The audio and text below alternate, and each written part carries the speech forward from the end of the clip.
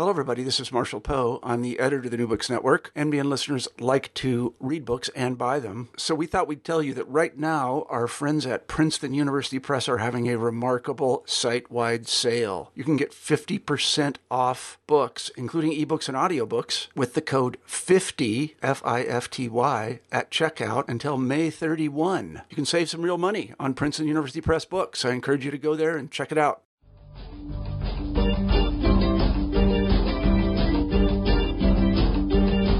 Hello, and thanks for joining us for this episode of New Books in Philosophy, which is part of the New Books Network. I'm Robert Talisse. I'm professor of philosophy at Vanderbilt University. I host the program along with Carrie Figdor, Alexis McLeod, and Sarah Tyson. My guest today is David Estlund. David is a Lombardo Family Professor of Humanities and Philosophy at Brown University. He works primarily in political philosophy, and I suppose many listeners will know his influential work in democratic theory. David's new book is focused on a series of interlocking questions concerning the enterprise of political philosophy itself. This concern is reflected in the book's title, Utopophobia, on the limits, if any, of political philosophy. The book has just been published with Princeton University Press. Now, an intuitive line of thought would have it that our normative theorizing about the political order, perhaps normative theorizing in general, ought to be, in a certain sense, realistic. That is, it's tempting to hold that any proposed principle of social justice would be defective if it demands too much of people, given their proclivities. A stronger version of that view, one that many philosophers find attractive, has it that there's something about the concept of justice itself that makes it the kind of thing that must be down to earth and within our reach. Now, a range of conceptual and methodological issues quickly emerge once we begin wondering whether this kind of deference to the realistic and the feasible is warranted. As some listeners will no doubt recognize, this series of disputes currently is characterized in the ideal-non-ideal theory debate that is currently still pretty active in political philosophy. In the book Utopophobia, David Estlund explores the question of whether a proposed principle of justice is defective, strictly in virtue of its being unrealistic. This is an intricately argued and wholly fascinating work of philosophy, so there's a lot to talk about. But let's begin, as we usually do, with our guest. Hello, David. Hi, Bob. How are you today? I'm good. That's good to hear. You've written this fabulous book, but why don't you start us off by telling us a little bit about yourself? Okay, thanks about the book, and thanks for doing this. Thanks for having me. Sure. A little bit about myself. I grew up in Wisconsin. In high school, I was mostly interested in the arts, visual arts and music, and I guess that has some sequel in my life now. I'm a serious hobbyist in photography, and in fact, as you might know, the book cover is a photograph of mine. Right. And in college, I was also politically active. I got involved in the anti-draft registration movement and with the attempt of TAs to unionize, that sort of thing. And I think that was happening just at the time when I was realizing I was probably going to go on into philosophy. And I was interested in lots of different kinds of philosophy, but that may have been what tipped me into wanting to do political philosophy. Then I taught at UC Irvine as my first job before coming to Brown, which was in 1991. My first book, Democratic Authority, just as a way of leading into this current book, that developed a theory of democratic authority called an epistemic account, where it's about incorporating something about democracy having a tendency to get right answers. And as I was finishing it, I realized it really depended on a lot of what's called civic virtue, and citizens behaving really quite well, educating themselves, arguing honestly, and being pretty reasonable and so on. And I realized there was going to be this line of criticism out there. As I thought of it, I heard it being said to me, you and I both know people are never going to do that. And without conceding that we should be sure they never will, I thought I wanted to give myself a little wiggle room, because my response felt like what I wanted to say is I never said they would. So that's what got me going on this topic, that this is a normative project, the democracy book, and lots of political philosophy is a normative project. So it's puzzling why so much political philosophy holds it against a political theory, a normative political theory, say a theory of justice, that in some way it's unrealistic. We don't do that about moral principles. We know nobody's going to live up to the moral principles completely. That doesn't count against the moral principles. Why is that in political philosophy? Rather than try to explain how that happened exactly, I just don't think it's correct. And so I wanted to explore the idea that it's not correct and that there's no reason to think that properly understood normative political philosophy is constrained by what people are likely to do. So that brings us up to date. Great. So, and the title, the main title of the book, Utopophobia, is one of the ending chapters in Democratic Authority. It has that title. Is that right? That's right. Yeah. So the term has been with us for some time. So let's turn to the book, and I want to start with the big picture, which is you've just given us a nice segue into. And if you don't mind, even the cover image on the book, which is a photograph you took, which I found really evocative, and as I was making my way through the book, the image on the cover of the book struck me as even more appropriate. That is, when I saw I had read the book before it came out, and I saw the cover, and before I even knew it was your photograph, I thought that I understood what the image was conveying, a sort of misty view of a road. But let me read the James Baldwin quote that appears at the very start of the book, and maybe we can help our listeners get a sense of the sort of big picture issues from talking about the quote and the image. So here's Baldwin. The sea rises, the light fails, lovers cling to each other, and children cling to us. The moment we cease to hold each other, the moment we break faith with one another, the sea engulfs us and the light goes out. So although Utopophobia is a very tightly focused book, the topic is really uncommonly broad, especially for contemporary political philosophy. Your topic really is the endeavor of political philosophy as a project. So maybe some words just to situate the sort of bigness of the topic. Yeah. Sure. Let me go through those sort of three things in order. Let me say just a bit about the cover. I appreciate hearing what you said about it, a little bit about the Baldwin quote, and then about, as you say, addressing the endeavor of political philosophy. Now, I wouldn't read too much into the symbolism or whatever the cover, but you're exactly right. It's called Winding Road. And I think what it connotes for me, and different people might see it in different ways, is that for me it's evocative of looking farther down the road than we're likely to travel. Right? It's not just a road. It's like there's like kind of a haze between us on the road. The road looks like it might not even be real. And then way down at the end, you can't even see where it goes anymore. and that's sort of how I see the limits or not of political philosophy, that there's nothing wrong with, in a certain sense, looking way down the road, that is, to things that there may be things to learn about, even though we might not have any reason to expect we'll get there. And so that, kind of obviously relates to the topic of the book. The Baldwin quote, I think, I have a number of epigraphs through the book, and they're doing different things. Sometimes I'm endorsing the person's view. Sometimes it's clearly contrary to what I have, and I don't always say why it's there. I do say a little bit about the Baldwin quote. I think what I'll just say now to keep it brief is, I think what I thought sets up the book nicely is that in that very compact, I find remarkably moving couple of sentences, it makes really vivid how the most realistic facts, the acknowledgement of the most realistic facts, can coexist with the most moving, almost lurid kind of idealism about loving each other, holding, not breaking the faith. That's the idealism. The realism is the sea is maybe about to engulf us. There it is. The clouds are gathering. So it's completely wide-eyed. All the facts are present. It just might not work out, but here's what it would take to work out. And then it's this very idealistic thing about, love and community.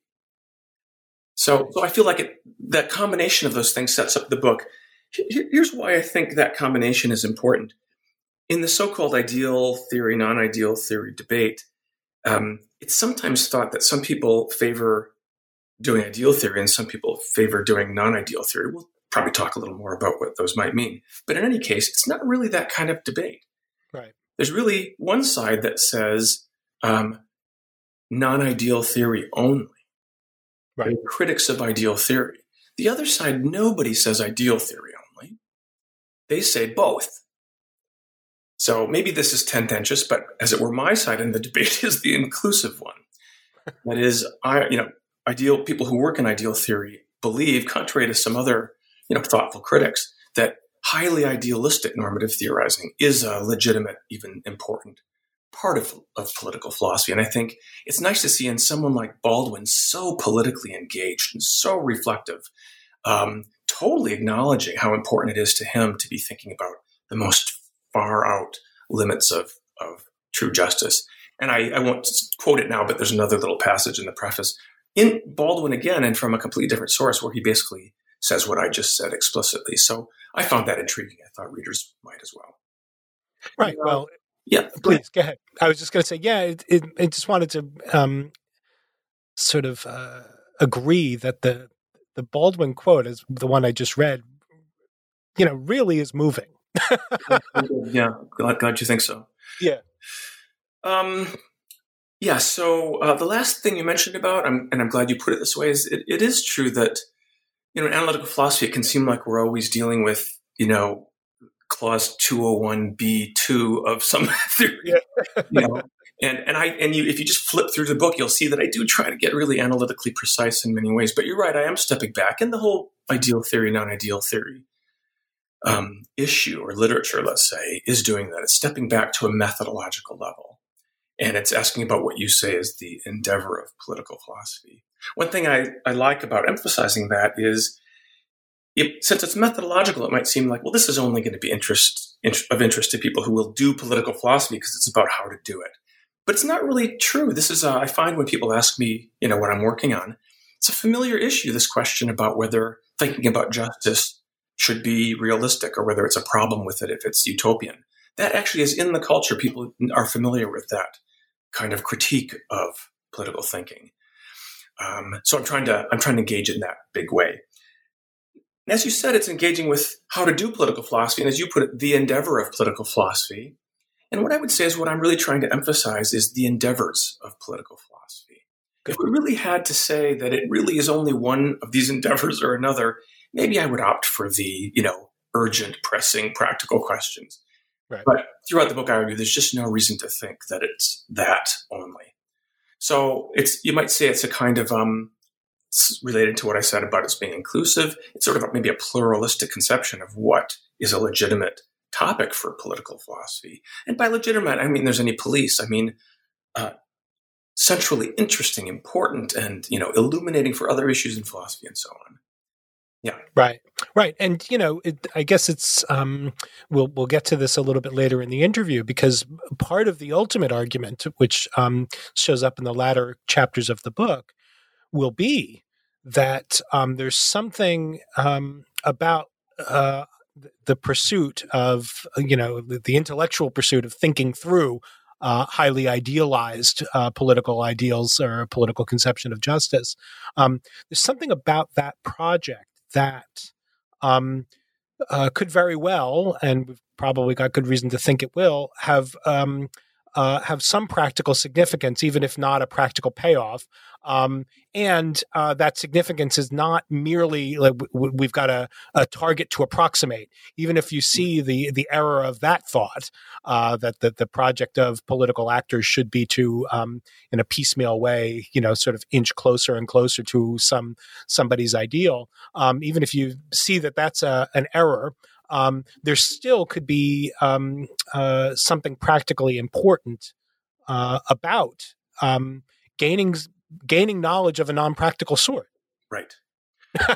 Well, that's right. That's right. Some people, it's tempting to too simply think that if your ideal theory concludes with principles that we can see we're never going to meet and probably shouldn't even set out for, that shows it doesn't have the kind of practical importance that people want. But as you point out, and there's a number of ways in which I argue this in the book, but I hasten to add this is not my central issue Right. in the book. But there are kinds of practical significance it could have of other kinds other than try to set out for that particular goal. I'll just mention one that'll be familiar, again, to everyone. We all know that thinking beyond the horizons of what we expect to be able to achieve is absolutely crucial in light of our appropriate humility about whether we're right about what the limits are, about what we can achieve.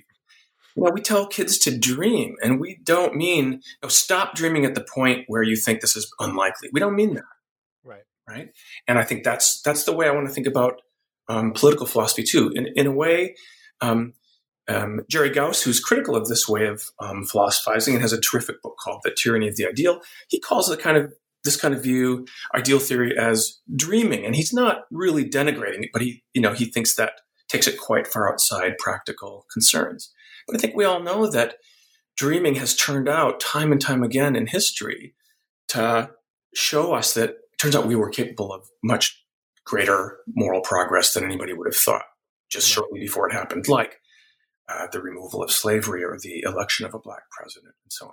So my central aim is not to ask, is it practically important to understand ideal theory? I'm mainly arguing that what justice requires could be unrealistic, and that wouldn't count against the theory. But for what it's worth, it could have various kinds of practical significance. And I think we'll probably come across a few others as we continue to talk. Sure. Good. So let's let me ask one more sort of preliminary question. We've been touching on this in as we've just been talking, but it might, again, I think be helpful as a way of situating the project of the book, at least for some listeners. Because I suspect that some people who are listening to the program are familiar, at least in some way familiar with what's called the ideal, non-ideal theory debate in political philosophy, maybe in normative philosophy in general. Like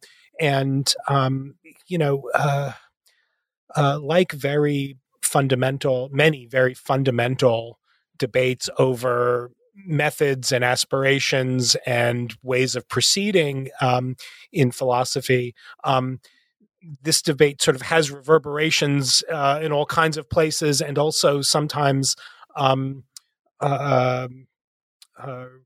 sort of reaches people in a way in which the actual initial concerns and the initiating concerns are not always legible. But, I sometimes hear people talking about being non-ideal theorists about something in ways that don't strike me as connected to where that originates. So it might be helpful. If we can just sort of, maybe if you could just give sort of some of the background.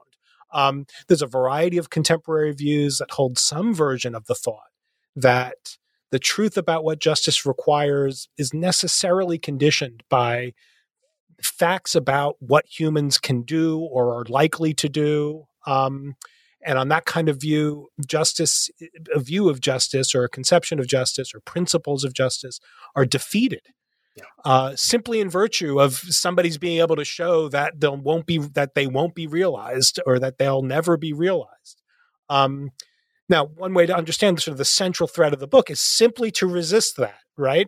It's simply kind of a rebuffing maneuver, right? You're not vindicating anything, at least in the first instance. You're kind of rebuffing the more obvious ways of stopping the conversation or sort of defeating more idealistic conceptions. So maybe can you just give us sort of like a little like territory, sort of a tour of the territory? Yeah, that's good. And you're exactly right that the kind of project or thesis that I pursue is just one thing that might be meant by ideal theory, and you described it quite well, and we'll talk more about it. It's against this kind of what we might call non-ideal theory move. I'll come back and situate it in the literature in a second. It's if somebody says, as I was talking about the democracy thing, that theory of, say, justice can't be correct because you and I both know people will never do that. So that's it. So we could say that's a kind of non-ideal theory insistence, and my claiming it's not a legitimate complaint is a kind of ideal theory point. And that's about the extent to which I want to associate my particular view with the ideal theory, non-ideal theory literature, because so people who are familiar with that literature know that there's been some work that came along after that literature got going, pointing out that people were talking about a number of different things by those terms. it's still a useful term because we all know there's this family of debates about things that might be called ideal and non-ideal theory, and I'm certainly in there somewhere. So some things that are meant by idealization are about simplification, and other things are about assuming full compliance or moral perfection, and I engage with some of those, but I try to be very clear about what I mean and not just say I'm doing the ideal theory thing. I should say, too, that the way I came on it was before I was aware of the ideal theory, non-ideal theory literature. It was finishing the democracy book, as I say, and that literature hadn't really gotten going yet. And I was lucky when I got on this issue and really interested and started looking around who'd written. It was just getting going. There was, I believe, a special issue of, might have been Social Theory and Practice, devoting this whole thing. And a few years before that, even, as people will know who work in this literature, there was an important, influential article by Charles Mills called Ideal Theory as Ideology, critical in a certain way of ideal theory. So that was just getting going. So how did I get on these issues, not yet aware of that literature? I was aware of this kind of, let's say, debate or critique right through the tradition. Right. So we have many theorists who want to associate themselves more with Machiavelli, as if he stands for a certain kind of non-ideal theorizing, which they often mean not overly moralized. Or with Rousseau, who had the famous pledge to take, as he said, quote, men as they are and laws as they might be. And he meant to be implicitly rebuffing some previous theorists who had not respected that. So I think this is a central strand right through political philosophy. And I was sort of surprised to see, I thought I had, serious arguments against that view that's almost been taken for granted, the taking men as they are thing. So that's how I came onto it. And I still hope that the way I'm engaging it is of interest in looking at theorists from, Plato all the way to now. Right. Fantastic. So maybe then we could, let's move to the actual meat of the book, right? So if we think of the argument as I laid it out a moment ago and you endorsed, that, one sort of central thread of the argument is this sort of rebuffing argument. It's there's a certain set of arguments that are often taken both in the tradition of political philosophy and in certain regions of contemporary political philosophy. There are certain kinds of argumentative moves that are taken to be on their face decisive against idealistic or theorizing in highly idealized ways. And your arguments, at least in the first parts of the book, are really just aimed at rebuffing that. Like, it's not so obvious that this is a clear win for the more realistic, down-to-earth kind of theorist of justice. That is somebody who insists that the thought that people will never do it is a knockdown refutation of a proposal. So one kind of view of this sort is the kind that you were just sort of associating with Machiavelli and some contemporary people who've been influenced by him, which sometimes is called realism in the book, and elsewhere in the literature, I think it's more accurately characterized as anti-moralism, which is the idea that our political concepts are somehow distorted when they're, as this view would have it, confused for concepts that have moral content. You find that that kind of view unconvincing, and the considerations that are often given in support of it unmoving. Can you tell us a little bit about your, as you call it in the book, again, to emphasize the rebuffing aspect rather than the refuting, if we can draw that quick distinction? Yeah. Your view is anti-moralism. Yeah. Can you tell us a little bit about that? Yeah. I did the double anti to say, look, I'm not sure I want to say what the moral is and defend moralism. But there's a very well-established view out there throughout the tradition, and now it's become more prominent, and roughly there's a disciplinary divide. I'm sure you'll recognize this too, very rough and not easy to define between so-called political theory and political philosophy. Yeah. They overlap a lot, but basically political theorists are those usually trained in and teaching in poli-sci departments, but they read many of the same authors, and political philosophy is in philosophy departments. And there is some truth to the claim that political philosophers, defined in that way, tend to think of political philosophy as a species, a subset, let's say, of moral philosophy. Right. this is anathema to many or most political theorists, and I have always found that puzzling.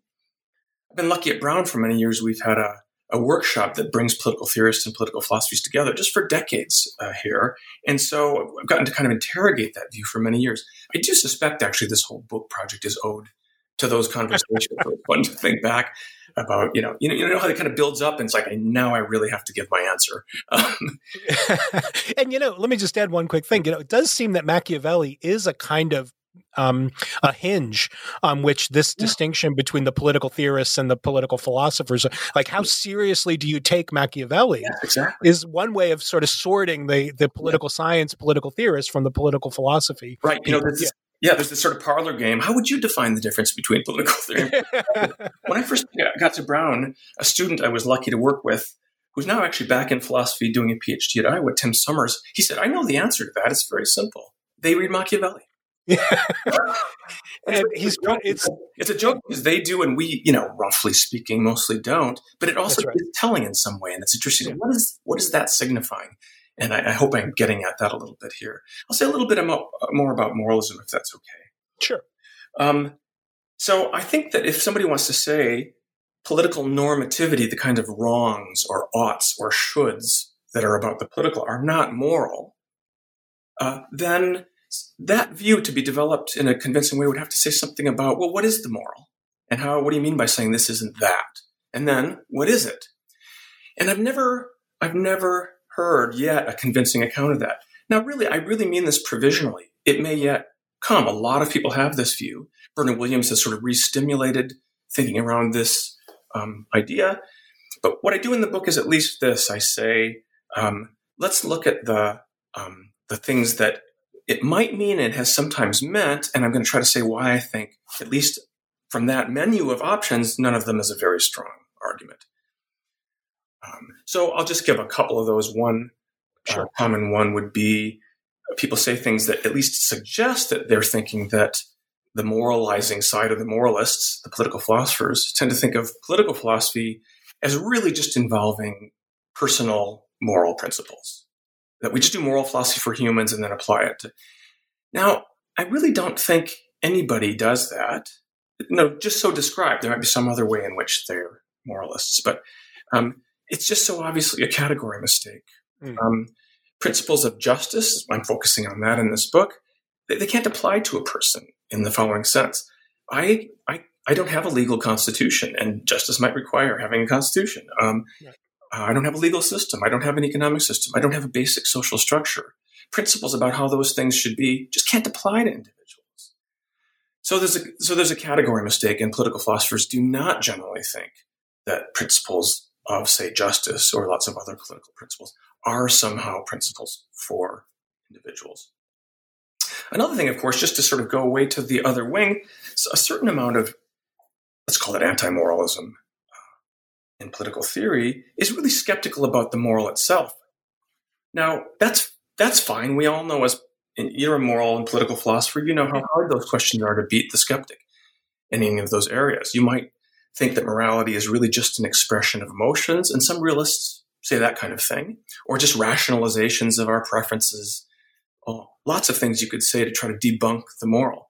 Well, okay, I don't try to defend the moral against skepticism in the book. I just say, look, this is a long tradition about whether moral nihilism or moral skepticism is what we have to resort to, and the realists really are not engaging that tradition. So I don't think that's really what they want to hang their critique on. So that's another one where I say, well, they probably don't mean that. And if they do, they really haven't owned up to the debate about it. So there are others, but I go through a few and try to say, look, so now I feel like the burden is on the person who says it's not the moral. Right. It sounds kind of moral in the sense that injustice must not just be a bad thing, it's a wrong. I think that's very intuitively plausible. And if we don't have some other conception of what wrong means, let's just call that part of the moral. It's that kind of wrong, even if it's different from individual wrongs in certain ways. Let me finish this long answer with something we can then come back to.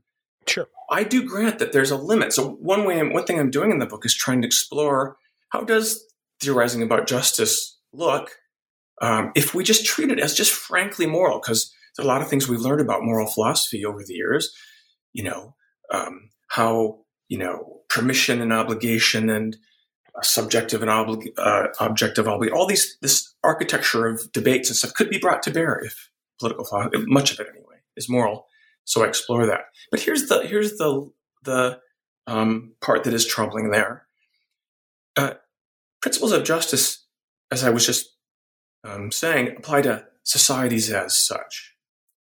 And you can't assume that even implies requirements for the individuals, because a lot of times the individual isn't required to do anything unless the others would. Right. And I'll just leave that kind of abstract for now. I think we'll probably come back to it. So here's the question. If we say, who does it apply to? We say the society. But if it is a principle of right and wrong, you'd think that has to be some agent who would be guilty or culpable of the wrong. Who is it? Who's the agent? Who's the culprit? Right. So I acknowledge that that's one difficulty about treating political normativity as moral. Later in the book, then I try to grapple with that. Say, well, here's the best we can do with assimilating it to the moral. And it's not going to be exactly like personal agential moral requirements, but still, broadly speaking, in the vicinity of the moral. Now, so that's a difficulty about seeing the political as moral. I don't think it really is what the realists have ever been after, but maybe somebody will come along and say that is in a way what we've been worried about all along. That would be fine. Right. Great. And I guess that one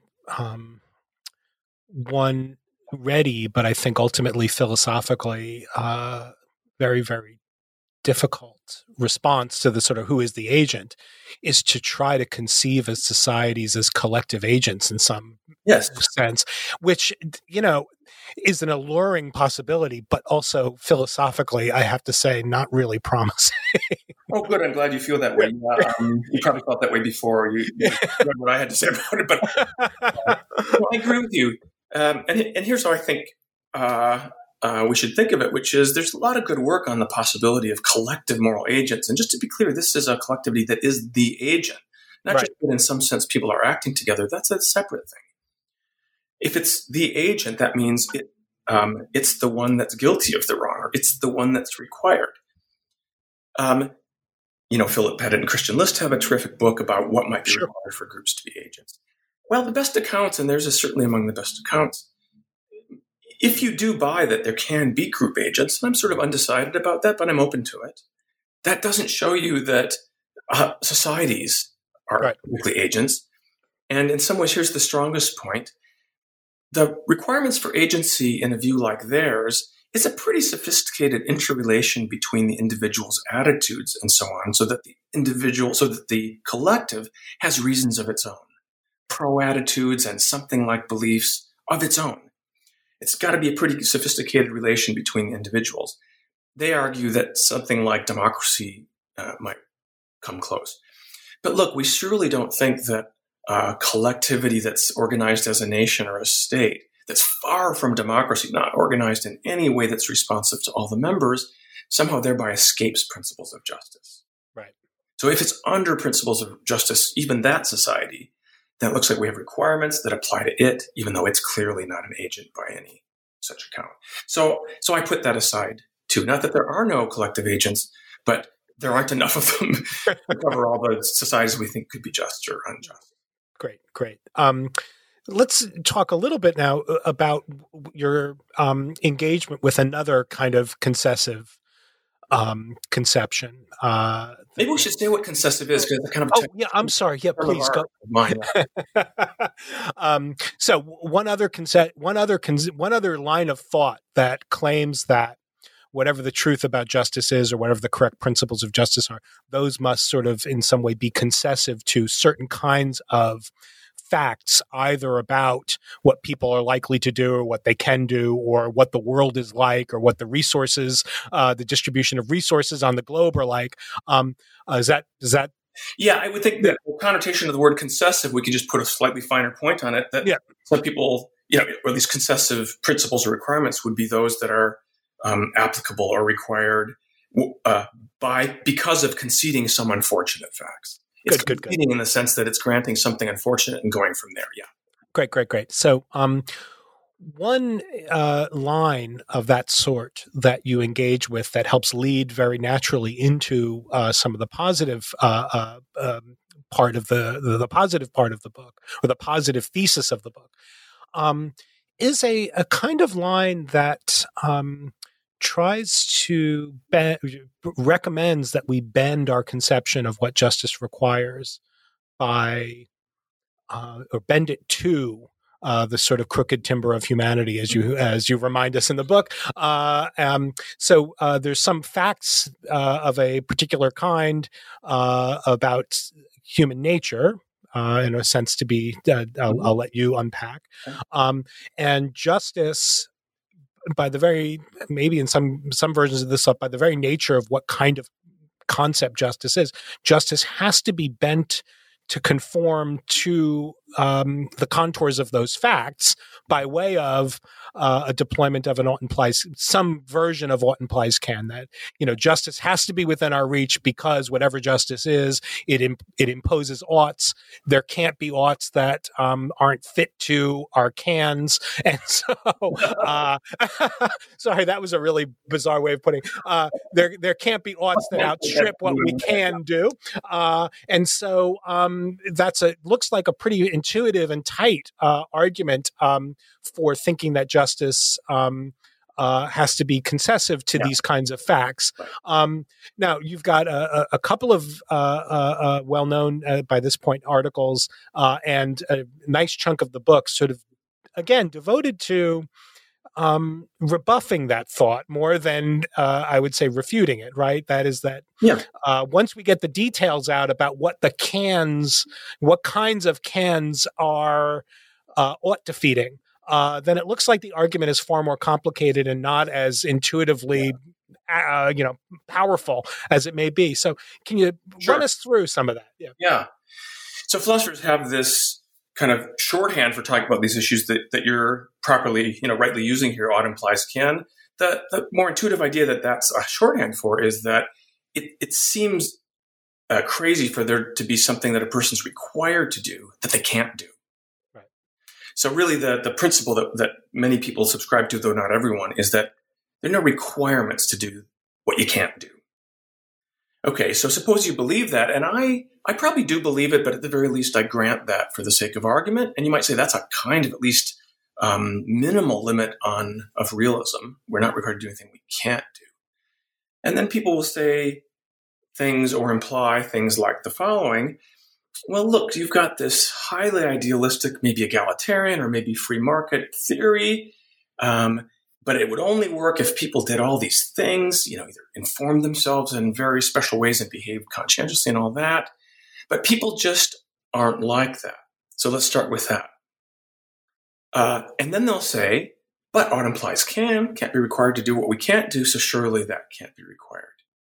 Now, as I put it, there's just a breathtaking non sequitur there when you focus in on it, which is all they're asking us to grant is that people won't do it. Right. That's a long way from showing that they can't do it. And the principle only says there's no requirement where you can't do it. It surely doesn't say there's no requirement where you won't do it. That nobody, I guess, accepts that. And just to kind of make this vivid, I've been doing this for some years. You've probably heard it 10 or 15 times yourself, but I think it's a good example to illustrate just at an intuitive personal level how many things there are that we can do that we won't do. And I'm not going to dance like a chicken while I'm giving a talk or doing this interview, for that matter. I'm just not going to do it. But I can do it. I actually know how to dance like a chicken.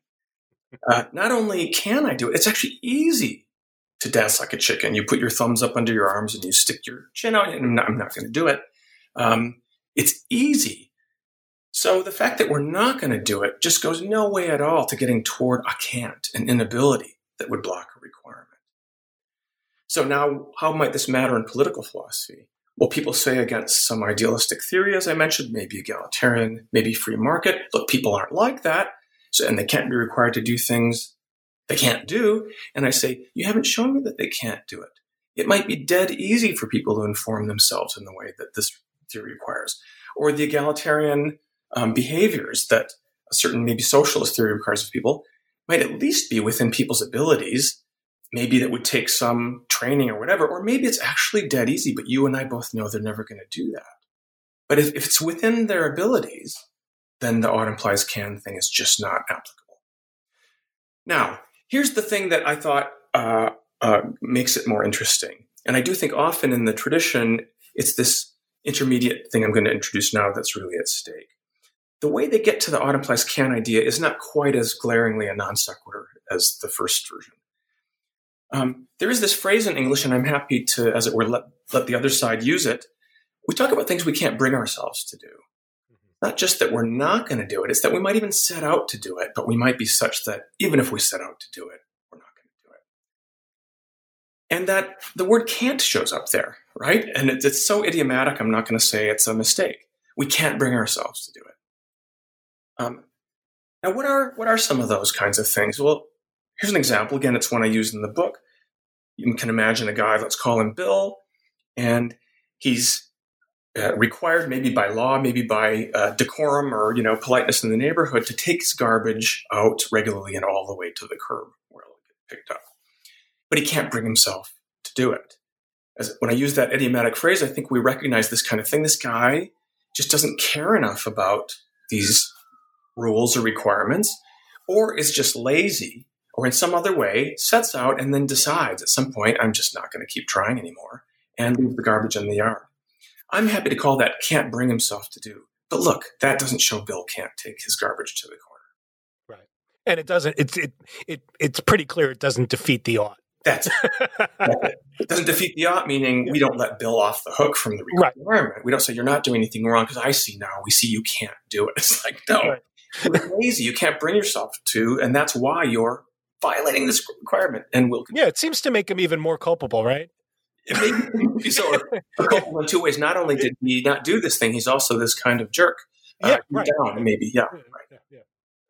So you can see how that applies to political philosophy. Whole schemes of what a just society might look like could be held to be, as people will put it, incompatible with human nature, by which they might mean people just won't do that, or they might somewhat more importantly mean people are such motivational humans that they're not going to be able to bring themselves to do it, so they can't be required. And I say that's still a non sequitur for reasons I've just explained. Right. You do, though, recognize, and there's a lot. Let's just say to the listeners, there's a lot in this book that is very original and inventive and precise that we're not able to get to. But you do recognize that there is some sense that is not merely logical impossibility of cannot. There are certain kinds of motivational foibles or whatever that might actually be ought defeating, right? Right. The most simple kinds of can't do inabilities. I don't use the word impossibility. That actually raises other issues. But the ought implies can is about ability, what we're able to do. And some are like, I can't leave the room because the door is locked. But as you point out, there may be, and I just grant it for the sake of argument because I just don't want to go into it. I don't need to commit myself to these. But there may be, and probably are, kinds of motivational forces that are the right nature that we should say the person is unable to do the thing. Right. One easy kind of case, which I have no trouble committing myself to, is you might be so afraid of heights that when you climb above a certain rung on a ladder, and almost everybody has that rung, there's the rung where it's really hard and you really don't want to go any further. Now, that's not a can't. Nothing is stopping you. And if you tried to put your foot up there, you can move your foot. And then you take that step. But now there's the other rung where you're trembling or you're weak or you're hyperventilating and you literally couldn't take the step if you tried. Your leg is weak. So that's an easy can't. And motivational things, broadly conceived, can have those, let's say, bodily effects. Absolutely. Then the more interesting case that there's lots of fascinating philosophical debate about whether they do count as inabilities are things associated with phobias and addictions. Right. And I say, I'm not going to try to say exactly where this line is, but let's grant for the sake of argument that some things in those categories, I just call them clinical to lump them all together and say, sure, I'm sure there are some, or may very well be, that I'm willing to count as inabilities. The thing is, I don't need to decide where that line is because those aren't the things that are used in debates about political philosophy, right? They're not usually talking about motivational features that are such that they amount to addictions or phobias or that kind of pathology. They're talking about self-love and partiality and so on. That's right. Great. So let's build on that then. So now sort of segueing into some of the more positive, these sort of prescriptive or the not merely rebuffing elements. So the thesis is that justice could very well, right? There's no reason to reject out of hand the thought that justice could require more than we could or ever will do. Can I jump in there? Because you put it that way, and I know you were noticing this. I don't want to say that it might require more than we could do. Right. For the sake of argument, we're not required to do it if we can't do it. I've gotten almost allergic. I noticed those little differences because that's what the whole ballgame is. I grant that if we can't do it, we're not required. But I don't grant that if we can't bring ourselves to do it, we're not required. And I think that's probably what you were referring to. Yeah. So it one of the nice things about the book is that, you make it very easy to see how certain substantive philosophical conclusions are in a way that it's really not always easy to see, kind of embedded in natural ways of talking about things. Right. I make those mistakes myself now. Yeah. So, justice could very well require more than we can bring ourselves to do or will do. And just to use this very broad word that you use very handily, I should say, sort of, there are several intriguing arguments in the book about how certain requirements, that's the handy word, work. And particularly, you're very keen, and I should say, the arguments are really compelling here. That if we could just sort of foreshadow some of the bigger game that's out there, the idealistic requirements of justice have a certain structure that look like they're requirements to do two things: to build and then comply with some institutions. And you're interested in showing that it's the nature of that kind of requirement that the fact that we won't comply doesn't leave standing the requirement to build, but neither does it defeat the normativity of the requirement to build. Right. So one way, there are a couple of examples. Listeners who've been following your work, I'm sure, have heard you talk about these characters before. So there's slice and patch on one side, and then this example that comes ultimately, I think, is it in the Jackson and is it in the Jackson paper, the Professor Procrastinate case? They invented that character, but they were dealing with some things that were pioneered by people like Holly Smith Goldman and some others, but they invented that great character, Professor Procrastinate. So let's say who that is. Yeah, let's talk about that for a bit. Yeah. Okay, so let's get to Professor Procrastinate in a minute. I want to just go back over what you introduced and unpack it a little bit. Sure. So here's a very common way of getting to someone to convince themselves there's some kind of non-ideal theorist. They say, well, here's what your idealistic theory of justice says. Let me just pause here to say, it might not be clear to readers yet that I make a point of saying I'm not plumping for any particular theory of justice. It's not left, it's not right. It's not, I'm saying this is a general point about what theories of justice, whether they're constrained by this kind of realism. Okay, so somebody might say the following very sensible thing. Your view seems to say that we should have and comply with these institutions. Maybe they're, as I say, socialist, or maybe they're libertarian, capitalist, whatever. But you and I both know people aren't going to comply with those institutions, so surely we shouldn't build them. And if they take a breath, I say, so far, so good. But they conclude, therefore, your theory of justice has to be wrong because you seem to require that we build them. And now I say that's actually a mistake. So a theory that says, either the socialists say or the capitalist, whatever, justice requires building and complying, building or sustaining and complying, use building, with certain institutions, we can't quite say it requires you to build them. Mm-hmm. And there's some deontic logic things that we probably won't try to get into today, but I do take seriously. But let's simplify a little bit. You can't assume that if we're required to build and comply, that implies that we're required to build, precisely for the reason that whether we should build, depends on whether we're going to comply. At least that's generally the case with institutions, right? They don't have their value or even exist, I guess, without sufficient levels of compliance. So the idea is this: look, maybe you and I both know people wouldn't comply with these institutions. I claim we should build and comply with them. You say I'm committed to saying we should build them, which is absurd. And I say, no, we're not required to build them. Don't build them. We're not going to comply with them. But we're still required to build and comply with them. Right. Now, it sounds like it might be a trick or whatever, and there's a great intricate literature. People are still divided a bit about it. I try to show in a certain chapter that it turns out the terms of those debates don't matter for me, but I take it very seriously, and I say I can actually make all my points either way. But just to make that point clearer, Frank Jackson and Robert Pargeter introduced this very realistic character, so to speak. So here's the story of Professor Procrastinate. Now, for the moment, this is not about social justice, but it's about this structure of these requirements. So the story is he's required to accept and write a book review because maybe he's on the board or he promised or whatever it is. And we're not going to take back that he's required to accept it and write it. But he's the kind of person who, even if he accepts the assignment, is never going to get around to writing it. Okay? He can. So this is not a can't thing. He could, but he's like Bill, the garbage guy. He's lazy or whatever it is. He's a procrastinator. Mm-hmm. So here's the question. Is he required? In their literature, they say ought, but I'm just going to, and they might not always have in mind what I mean by required, but the same point holds. Stick with required. Does it follow that he's required to accept because he's required to accept and write? But that strikes us as intuitively implausible. Surely he shouldn't accept if he's not going to write. Right. So that helps us see how at least you could hold that you could be required, and now let's abstract it a bit.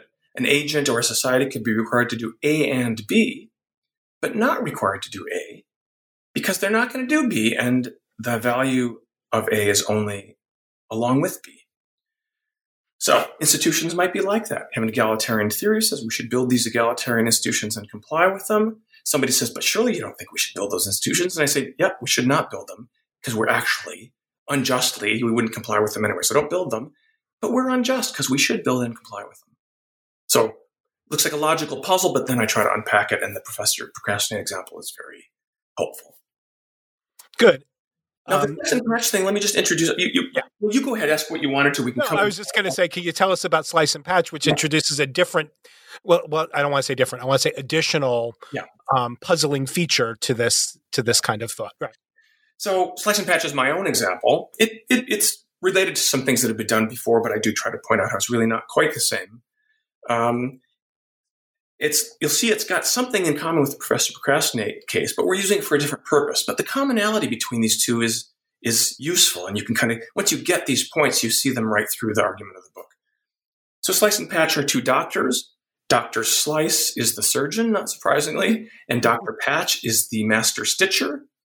And now, on a very unfortunate day for a certain patient, he needs surgery at noon, and he needs it from Doctors Slice and Patch. Now, philosophers will be familiar with how let's assume you can fill in the details so that this is the case. It has to be them. Right. Now, I'm going to add some more assumptions to get the puzzling case.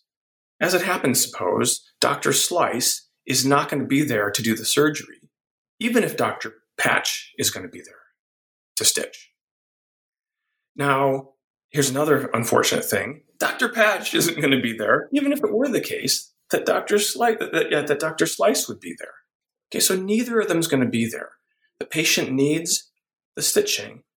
They're both off golfing, let's say, and they're going to golf even if the other one wasn't golfing, each of them. I think we feel, many of us, that the patient is wronged, let's say at noon, when they negligently are off golfing and he needed their surgery. But what did Dr. Slice do wrong? Right. Surely you don't want him making the incision, because nobody's there to stitch it, assume. And surely you don't want Patch doing some stitching when there's no incision. So neither of them did anything that violated what you might have thought was their requirements, to Slice and to Patch, respectively. They did just the right thing. Don't slice if there's no patcher. Don't patch if there's no slicer. And now we can't find anybody who negligently wronged the patient, leading to their death. Now, you can try these things about whether Slice and Patch are a group agent, and we've fortunately talked about that a little bit. Yeah. If you think they might be a group agent, I have other examples where it's very implausible that they're an agent and you can get the exact same structure. But we've touched on that. I think listeners could probably construct those. So now the slice and patch thing has this in common with Professor Procrastinate, but it's just kind of a side point. When we have two things that are required together, each one might only be required along with the other. And it turns out we have the one-person case in Professor Procrastinate and the two-person case, or it could be any number of persons, right? So we might think intuitively, it's required that slice and patch do the surgery and stitch. But it doesn't mean it's required that slice do it. We've seen why. It's actually probably required that he not, but it's at least not required that he does it because there's nobody stitch, and same for patch. So now we have a puzzle. Who's under this, I think, intuitive requirement that they ought to slice and patch? Turns out moral philosophy doesn't have much to say about this. It doesn't have a well worked out, to say the least, account of what kind of requirement that isn't a requirement on an agent. It's a requirement over agents, but notice there's no agent that does anything wrong when the patient is left to die.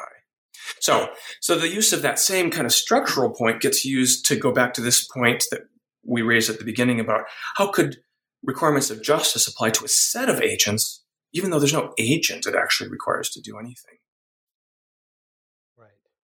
Right. And so I take it then just to let me just ask you to make more explicit the connection to theorizing justice in a highly idealized way. Let's just So is it the thought that, look, we've got this intuitive case, which as puzzling as it may be, nonetheless clearly looks like a case in which there is a certain kind of requirement of a complex kind that is a requirement to do, among other things, create certain institutions or build them, comply with them, maybe some other things are added. Those do not, I don't know what the right sort of, without getting into some of the language of the deontic stuff. I mean, they don't decouple in very obvious ways, right? So it's not that we should go build them, even though we know that there's going to be a failure to comply. And so it looks as if we've got in the slice and patch case from the procrastinate case, we've got this example where you say, well, wait a minute now, there is something that looks obviously like a requirement that does not decouple in those kinds of ways, and nonetheless looks like it's a bona fide sort of moral thing, right? There's the requirement to slice the guy up, and the other guy's got a patch. Just doesn't mean that anybody needs to do anything. Yeah, right. So let me just say now. So how does this argument come up for what I'm doing? Right. Good. Basically, what I'm doing is posing a problem for myself. If you don't think it's a problem, yay, that's even better for me. How is it a problem for me, this problem we're talking about? I call it the puzzle of plural obligation. Right. Here's how I think it's a puzzle for me. I don't think it arises, and this is important, it doesn't arise only because I'm defending the possibility of super idealistic theories of justice. It has nothing to do with that. What it has to do with is I'm defending the idea of the kinds of requirements in theories of justice as being moral. So if we try to think of those as moral, then we just don't know how to explain this kind of supposed moral requirement on no agent. Okay? So it's not about the idealism, and that's important to me because people might say, I can just avoid your whole slice and patch problem because I don't believe in ideal theories of justice, and that wouldn't work. Do you believe that requirements of justice are in some sense moral? And we've talked about that. If you don't, let's hear what you mean by the moral and how you've got something else, and I haven't found anything satisfactory. So I'm trying to see how it could be moral, and here's the really hard case for theories of justice. So that's a problem for myself. So then what I try to do in the pair of chapters, set up the puzzle, say a lot of natural things you might try to avoid it or solve it don't work. And then I try to come up with what I might call a kind of solution. But just to be clear, I'm not going to be able to present it all here, but I'm not going to pull a rabbit out of a hat and say we found the agent who's required. I try to show how the kind of thing, the kind of cluster of things that are going on here involve certain kinds of conditional requirements and some other things. And I make a case, again, I won't try to make it here, that this is close enough to other things we call moral that we should be satisfied to say this is a moral thing and we can call it a moral requirement, granting explicitly it's not a classic agential moral requirement. So again, I'm telegraphing a bit of that, but that just puts it in its kind of polemical place. Right. Great. So So I've got three more questions, but we're running short on time. Okay. Can I? You want to go fast, or yeah, we can keep going. But so let me just sort of, we sometimes do this at philosophy colloquia, and sometimes it works really well, other times it doesn't. But with you, I suspect it'll work well. So what I want to do is I want to just sort of the remaining three questions are linked in certain ways, but also are asking you to do some situating work. Let me just sort of spell out what I have in mind for three independent questions, and then I can let you respond, and then we could see what kind of ground we want to cover as we proceed. We'll collect the questions, as we say in colloquial. Yeah. Good. So I wanted to ask firstly about the discussion that's relatively early in the book about the relation of your view, this sort of kind of defense of at least the possibility that ideal theorizing is not a superfluous waste of time or worse. So I wanted to ask you a little bit about why you think that your defense, as such as it is, of this sort of ideal theorizing is consistent with, or at least not obviously inconsistent with, the critique that is fairly well known from Charles Mills. Then I also had in mind to ask you about some of your maneuvers against another defense of non-ideal theorizing, or let's say a critique of ideal theorizing that we get from Amartya Sen in another influential paper, What Do We Want from a Theory of Justice, which is a pure comparativist view that there is no just or unjust. There's really, except in a derivative sense, the real operator is juster. Thirdly, I wanted to sort of bring us back around to the very top of the discussion with some discussion of your thoughts about why pursuing thinking about justice in these highly idealized ways might be valuable in some practical ways and in some other ways as well. Is there a way that you can see to sort of work through that agenda? Sure. Yeah, good. Actually, those are three that I think I can give a fairly brief version of an answer. It's not that they're all answered by one thing, but good. Yeah. Let's start with Charles Mills' famous, very influential article, Ideal Theory as Ideology. As I say, it sort of kicked off, or it was even sort of what I call a ticking time bomb. It was an early beginning, what people came to see as the ideal theory, non-ideal theory debate, and it was thought to be the kind of a shot across the bow on behalf of non-ideal theory against ideal theory.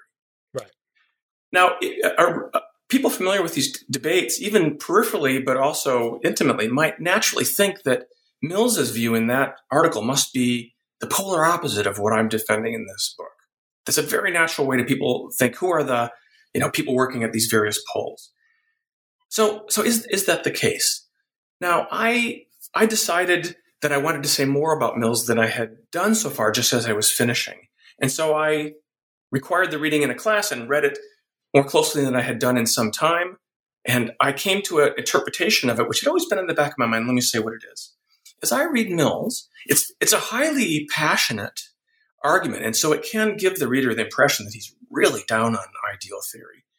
But if you look carefully at the arguments, he's arguing not that ideal theory or defending ideals of justice is a bad or wrong or illegitimate thing. That would be against ideal theory. Mm-hmm. What he's arguing is against what I'll call the hegemony, the sort of nothing but ideal theory. Right. We could debate about whether it's as hegemonic as he was thinking at that time. I happen to think it actually hasn't been as hegemonic, but never mind. Here's a point. If philosophers, maybe partly following Rawls, are doing almost nothing or lots of ideal theory, is there something wrong with that? Now, even if there is, that wouldn't show that there's anything wrong with ideal theory. There just shouldn't be as much of it, right? And I think that's his view. Let me say how it goes. Because I'm going to lay out the view, and I'll say just tentatively, I agree with him on the following. If philosophers were to just largely think in terms of ideal justice or principles of a fully just society, they won't be talking much about the real world of injustice that we know is out there. Structural kinds of injustices prejudices and racism and discrimination and the whole panoply of these things. But these things are complicated, intricate phenomena. And if you don't understand even how they work, here's his point as I understand it, then you claim to be a political philosopher talking about justice, and you won't even have the right concepts. Good. You're going to just be using pieces on the board that just don't really engage with social reality. I think that's correct. Now, that doesn't mean that if you work in political philosophy, half your book has to be engaging with real empirical things, but I think he's right about that. So I think that's his criticism. And so there's nothing, if I'm reading him right, to disagree between him and me. So that's a short answer. Let me say, I think this is just because this will be helpful to readers. As I say, I wrote this late in the work on the book, and that can always be dangerous to just let it go into print before you've tried it out on audiences. So I thought I would try it out on an audience of one, namely Charles Mills. So I emailed him with this little section and said, I really would love to know what you think. And he wrote back with, voluminous comments very generously and basically went through my various claims and said, yep. And then he finished by saying, I'm really pleased to see that we haven't really disagreed fundamentally after all. And I, of course, said, can I quote you? Partly as an appeal to authority, he's terrific. But partly it will be really clarifying to readers to try to figure out how to understand my views if they see that Charles Mills and I agree that we don't fundamentally disagree. Okay, that was longer than I intended. Do you have time for Sen and the third thing? Sen and then the notes on which you conclude. Yeah. Okay, great. Amartya Sen, a great treasure to philosophers who's also a Nobel Prize winning economist, in some of his relatively more recent work, argues that maybe there's some interest or intrinsic value in a theory of the fully just society. Maybe he's not denying it, but why do we need that for practical purposes? All we would really need is a theory, and this comes from his social choice background, all we really need is comparisons between possibilities and which is juster than which. That is correct, I think, for practical purposes. If you had, all the rankings of that kind, merely ordinal, to use a technical term, which is juster than which, you wouldn't need this, what he calls partition, of at what point it tips over to counting as fully just. That's right. So that might seem to suggest that there's no practical value in having a theory of full justice. Well, here's why I don't think that conclusion follows. He gives us very plausible examples of how we can compare certain states of society with respect to which is juster than which without using any theory of full justice. That's illuminating. But he only gives us examples that are just obvious. They're just intuitively obvious. Yeah, like the mountains and... Yeah, use the analogies with artwork and mountains, but just for the sake of time, I'll go straight to societies. And he'll say, the society without slavery is juster than society with slavery. And we don't need a theory of what a fully just society is to know that. And other examples like that. Now, since he only gives us examples, what I call eyeball examples, you see them and you can these are just things we grow up knowing are comparative. He doesn't give us a theory of these comparisons. Now, to be clear, he's not claiming to, but what he is claiming, I think properly understood, is that we could have a theory of just the comparisons, and then we'd have all we need for practical purposes. I grant we would have all we need for practical purposes. I don't see how we'd get a theory, and here's why. A big chunk of our intuitive judgments of the kind we would want to use to construct a theory, and after all, in moral theory, like a lot of philosophers, all we have is judgments and trying to make them consistent and see which ones we have to give up if we need to hold on to other ones. Lots of our intuitive judgments about comparative justice are implying things about a threshold of justice.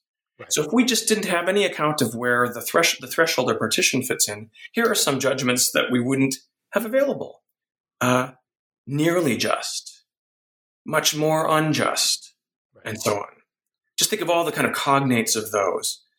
Those imply a partition. So if you don't have a theory that tells us where the partition goes, then you don't have a theory of those judgments. Then you can't use them in trying to get your theory of just the rankings. And this is tentative, but I just say I really doubt with such spare resources that it's clear that we could do it. And the fact that we have a few eyeball judgments just isn't enough to show us. Okay, so that's a short response to Sen's argument. Can I ask a quick question, though, if you don't mind?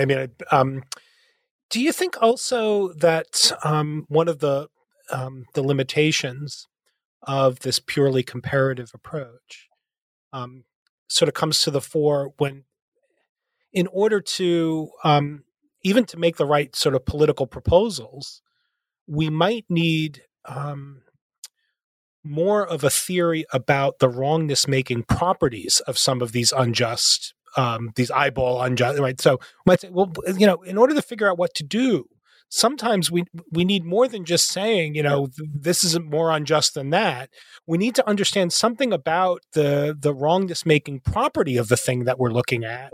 And that looks like it calls us to some kind of normative theorizing that itself, maybe it doesn't require us to be ideal theorists about things, but at least it looks like it requires some non-comparative normative theorizing, right? It may very well, and that argument has been made by the one I know best is Adam Swift. He might be one of the first people to make that point. A few people have elaborated that. Zosha Stemplowska has done some related things, and the two of them together. Right, so the thought is, how are we going to do these rankings if we don't understand the values that go in, either justice itself or other values that are sort of constitutive of justice, if we can't also think about what a fully just society is? Right. And there's probably a lot to that, but it's not conclusive, right? It's like that's just, the thought is very plausible. That's likely to be a resource for helping us understand those values so that we can use them when it comes to doing the rankings we need. So again, like mine, it's not meant to be conclusive, but it's very plausibly one of the ways that we get our understanding of how to rank. Good. And that's a separate argument from mine. You're quite right about that. Right. So, okay, great. So now you've been very generous with your time. We're going a little bit over, which is fine with me, but you're okay, good. So let's, do you want me to do your third thing? Is that what you want? You want to talk a little bit about that closing bit about how, justice might have some practical value? Yeah, I want to go back to the sort of the very beginning, right, where we were talking about this sort of two-eyed approach and all the rest. So the end of the book is this sort of series of reflections on why ideal theorizing might have value independent of any sort of action guiding, practical, task mastering. Can you tell us a little bit about some of those thoughts? Sure. I also do, and I think we hinted at least one of them very early on, say there are some ways in which it might even have practical value. Yeah. And then at the end I say, but even apart from that, here's another way I think it can be an important philosophical issue. A lot of accounts of what it is to be a morally good person says something along the following lines, that it includes having the right kind of sensitivity or responsiveness to the real appropriate values. So if you're not responsive to cruelty in certain characteristic ways, that's a kind of moral deficiency in you. It could come in degrees. If you're not responsive to generosity in certain ways, if you don't feel gladdened when you hear of it or see it, so on, that's a moral deficiency in your, let's call it character, or your motivational structure. Well, similarly, then I think it's plausible that if you don't respond appropriately to injustice, either seeing it or hearing of it or contemplating it, and you don't respond in the right way, which presumably would be in some way to find it lamentable or unfortunate or saddening or angering, we could discuss which exactly of those attitudes would be the right cluster. But if you're not responding appropriately to injustice, then that's a moral deficiency. And again, it might be in a mild degree or significant. Depends on how insensitive you are. Well, if that's right, then if you don't understand what justice is, you don't understand what injustice is, and then your range of appropriate responses just couldn't possibly just be a coincidence if they were correct. It's not a practical value. This is not to get you to do the right thing, although we could, extend it in that way. But it's about, if you want to be a morally good person, you want to understand what justice is so that you respond appropriately to examples of justice and injustice.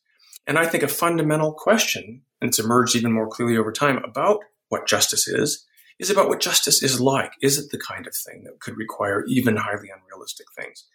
If you're wrong about that, if you take a side on that and you're wrong about it, then you're misunderstanding justice itself in a fundamental way, and then you're just not going to be responding appropriately because you're not going to recognize justice and injustice everywhere that it is.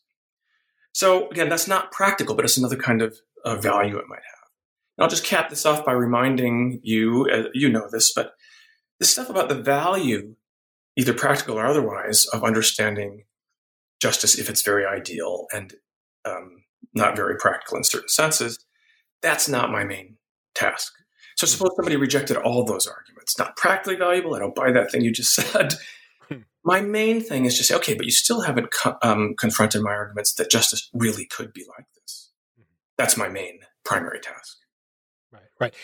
Let me just ask, just to emphasize one thing, because I suspect that, again, in the what we might think of as sort of not merely the philosophical vernacular, but the common ways in which people think about people will never do it, so that can't be what they're required to do thought, seems to presume something that you're very keen to distance yourself from, because it looks like it's just an invalid kind of inference.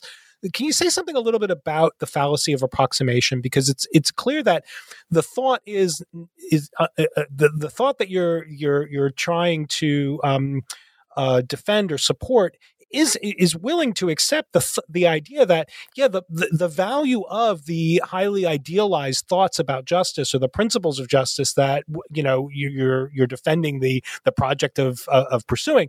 It's like, it's not that that's going to give us the something to approximate. Right. If it's going to have value, it's got to have value of some other kind. Can you just maybe just round us off by talking about how you're fully on board with the concern that ideal theory leads people to make this sort of this mistake about second best? Good. Yeah, I'm glad you asked. Yeah, it's traditionally known as the problem of second best, and I try to elaborate and clarify it in certain ways.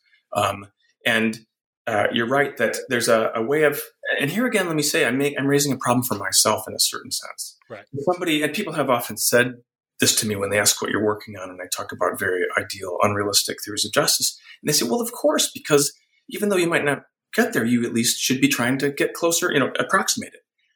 And if there's time, I say, well, actually, that's not guaranteed, and so I can't count on that. The reason is this.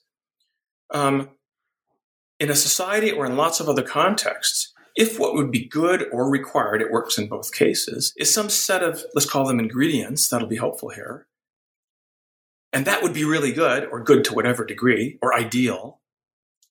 If some of them will be missing, you might think, well, you should at least have as many of the others as possible.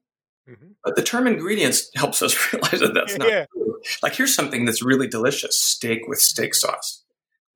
And you might say, well, look, I don't have any steak, but I do have the steak sauce. I should at least have the steak sauce. It's terrible. Yeah, that's right. And the same lesson applies all over the place, and it's really relevant here. We just can't assume that if, for example, a just society has to have ingredients A, B, and C, and we know we're never going to get all of them. For example, we're never going to get C, but we should at least have A and B. That could be steak sauce. and to be less metaphorical, if you have, for example, the institutions without the compliance, it could be utter disaster, right? We're supposed to have the institutions and the compliance according to some theory. And you say, well, we're not going to get the compliance, but we should have everything we can. Let's at least have the institutions. No. So you see how it relates to that Professor Procrastinate and Slice and Patch thing. In a way, they're roughly, subsets or species of the very general thing I call the fallacy of approximation. The fallacy would be to say we should have at least as many ingredients as we can. Now, again, that's posing a problem for me if somebody thought that was going to be the value of ideal theory. And I say, sometimes you can reason that way, and sometimes you can't. It's case by case. We can't assume we can. So if it has value, it'll have to be of some other kind. Or if it's guaranteed to have value, it has to be of some other kind, yeah. Perfect. That is a nice way to wrap up.